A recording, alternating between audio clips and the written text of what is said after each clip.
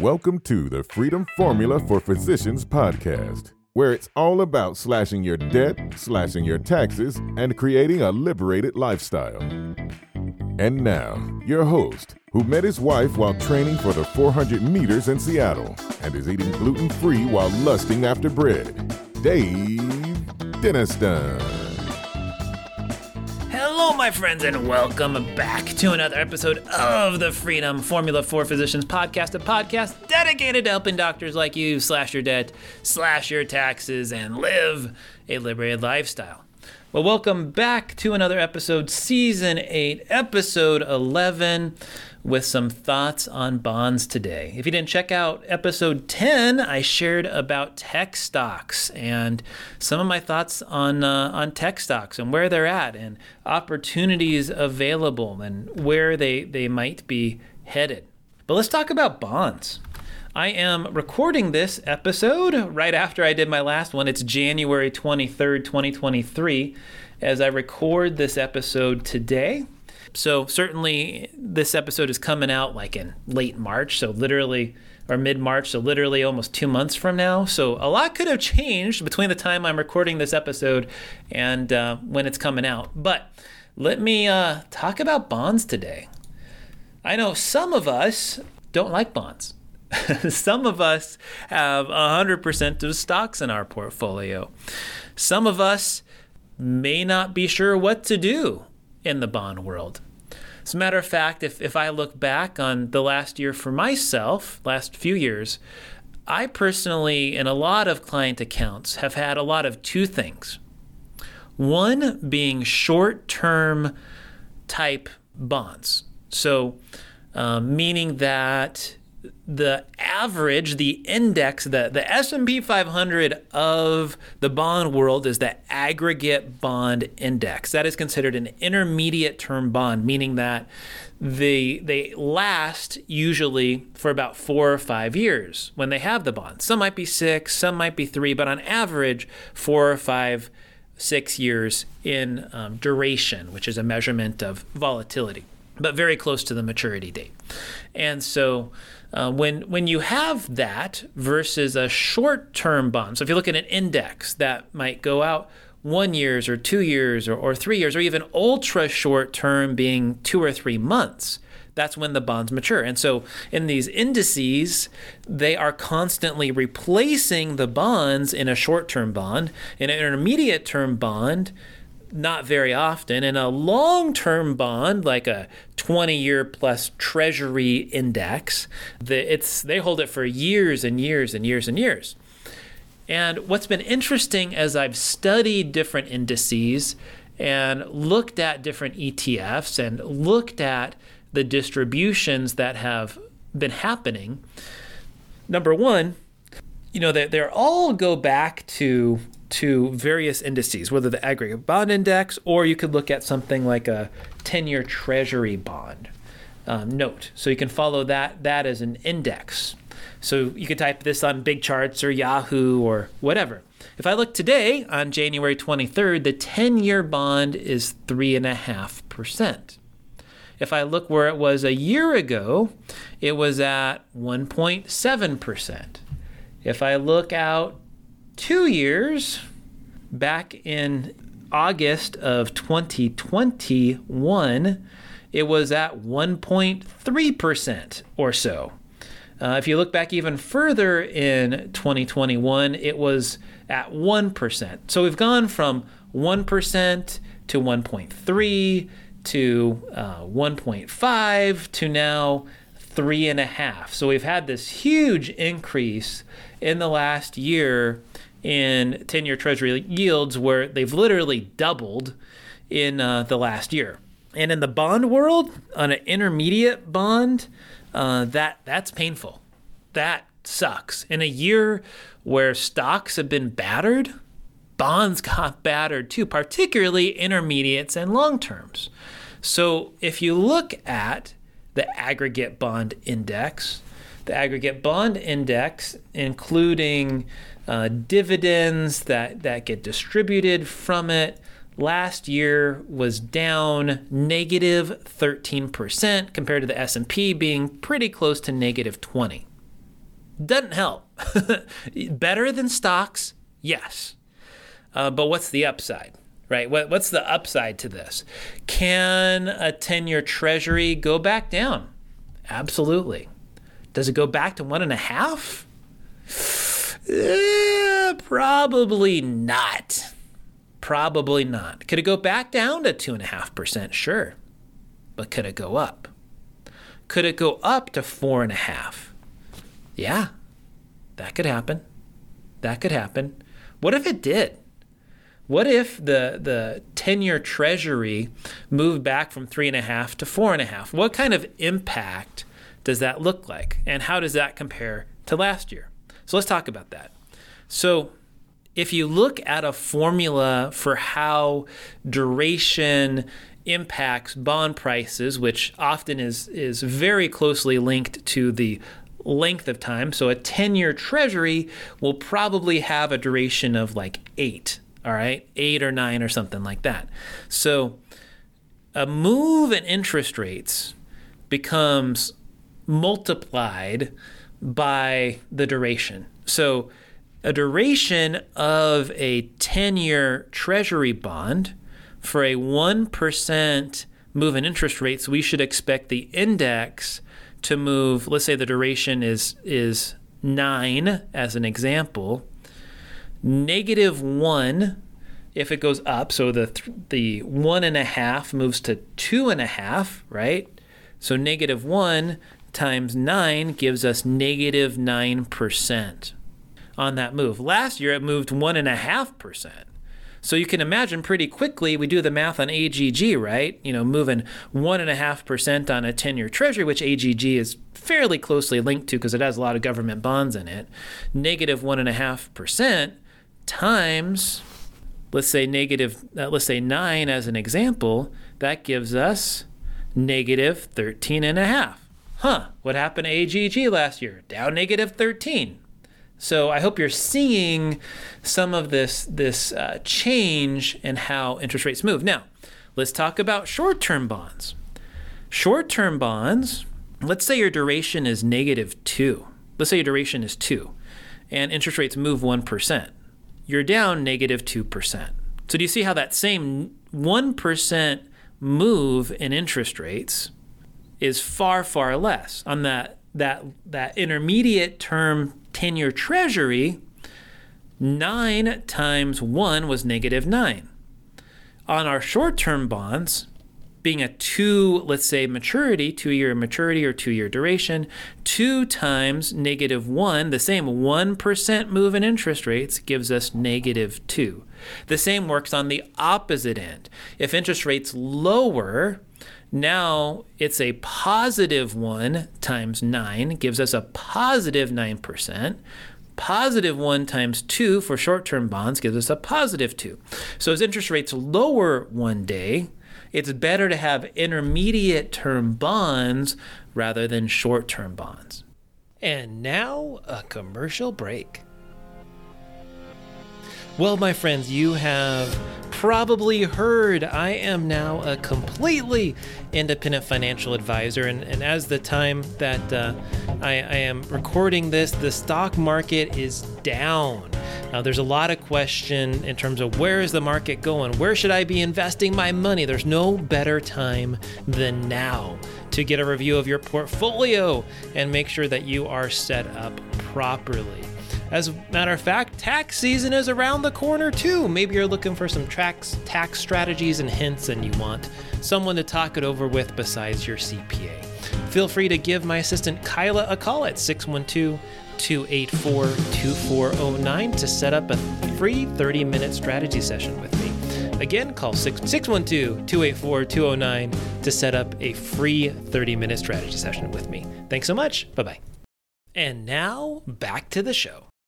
So getting back to what I was saying earlier, I've had a lot of short-term bonds and client accounts. Were we immune from interest rates moving? Absolutely not. Absolutely not. Bonds were down, but not as much. -3, -4 is a heck of a lot better than -13. And as I look forward to this year, I now look at the bonds, particularly intermediate, the aggregate bond index, as being at a good neutral interest rate. If inflation is 3.5% on average, well, now it's yielding probably closer to 3.5%, maybe even more to actually beat inflation with AGG. So the problem, though, is that, remember, short-term bonds are so short, right? So as we've gotten a rise in yield, we've seen that happen very quickly, where the rising rates have now been distributing from those investments within those ETFs that are shorter term, even floating rate type bonds. And in comparison, the index, if you look at the aggregate bond index, the yield has been much slower to climb because those bonds last 3, 4, 5, 6, 7 years on average. And so it's going to take time for new bonds to come in as old bonds at lower interest rates are going out. Because we were in a low interest rate environment for like a decade of ultra low interest rates relative to the average. Now, let's look at the scenario. What if interest rates do rise this year? This year the last year ended very close to like 3.9 was the yield, okay, on a 10-year treasury. 3.9%. Now, keep in mind, there's the duration that we're talking about, but there's also yield.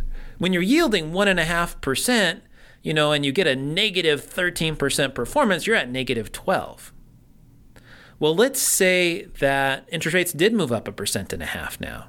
Again, possible, but probably not too likely. All right, so you're at that same negative 13.5%, but now you're getting a 4% interest rate that will help you offset some of that principal fluctuation. So now you're at a negative 9, which sucks, but that's still a heck of a lot better than negative 12.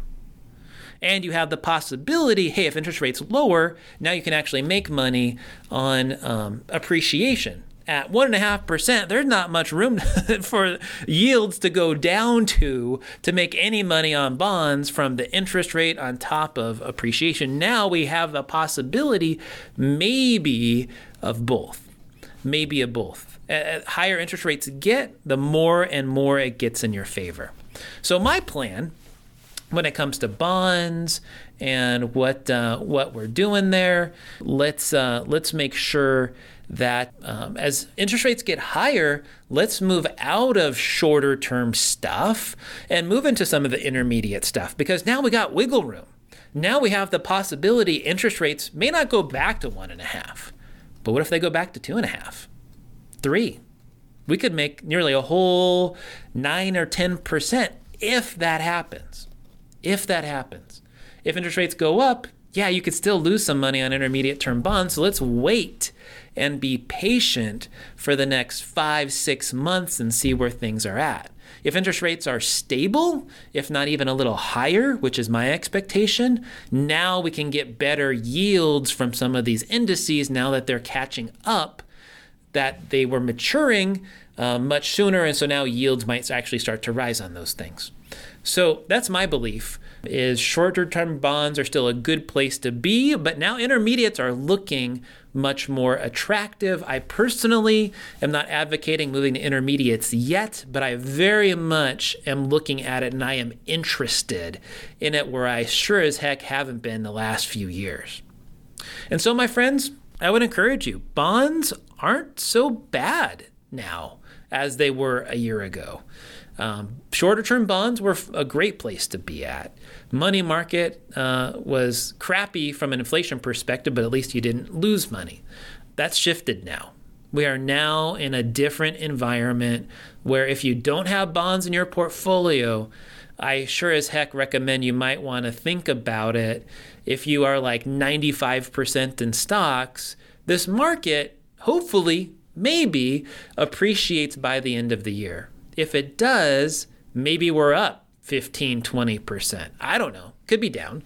But if we're up 15, 20%, you might want to think about selling some of your stocks if bond yields are decent and you get that degree of safety that you don't get in stocks. In my opinion, everybody should have 10% in bonds in their portfolios, just because it helps provide that insurance that, hey, if everything goes to hell in a handbasket, you got some money available that is liquid, safer for you in the event that you need some dough.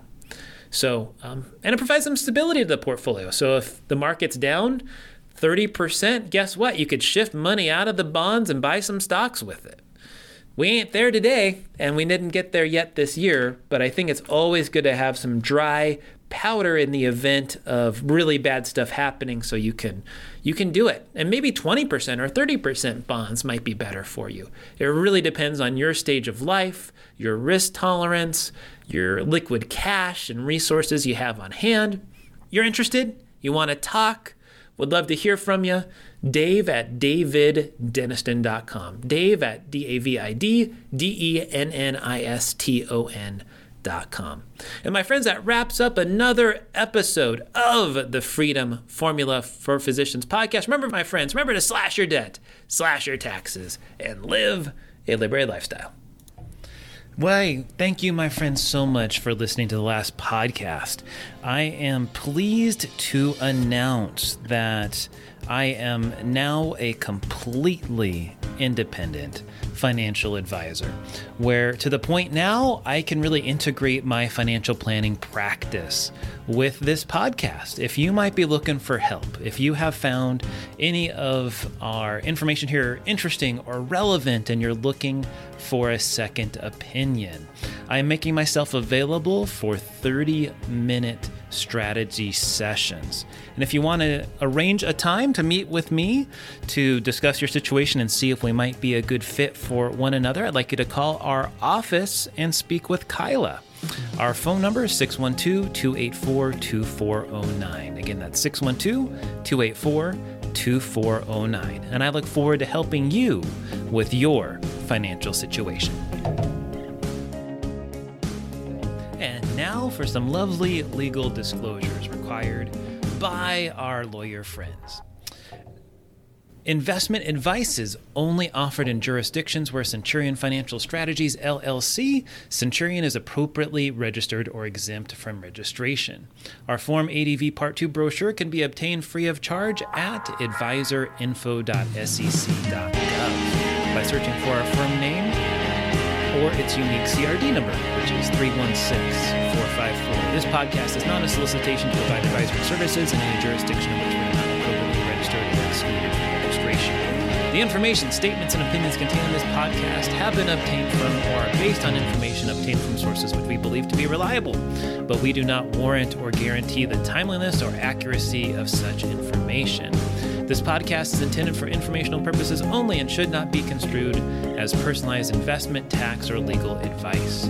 Opinions expressed by any guest are their own opinions and do not necessarily reflect the firm's views. You should carefully consider your own financial circumstances and needs prior to making any investment in securities or purchasing any insurance products. As always, past performance is not indicative of future results. Investing in securities, or really anything else, involves the risk of loss. If by some chance in this particular podcast I mentioned insurance products are backed by the financial strength and claims paying ability of an issuing insurance company. They may be subject to restrictions, limitations, and early withdrawal fees which vary by issuer. You should always consider the charges, risks, expenses, and investment objective of any insurance products before entering a contract. And that, my friends, wraps it up. Wish you all the best. Feel free to contact us with any info at www.daviddenniston.com. Thank you so much and have a good one. Bye-bye.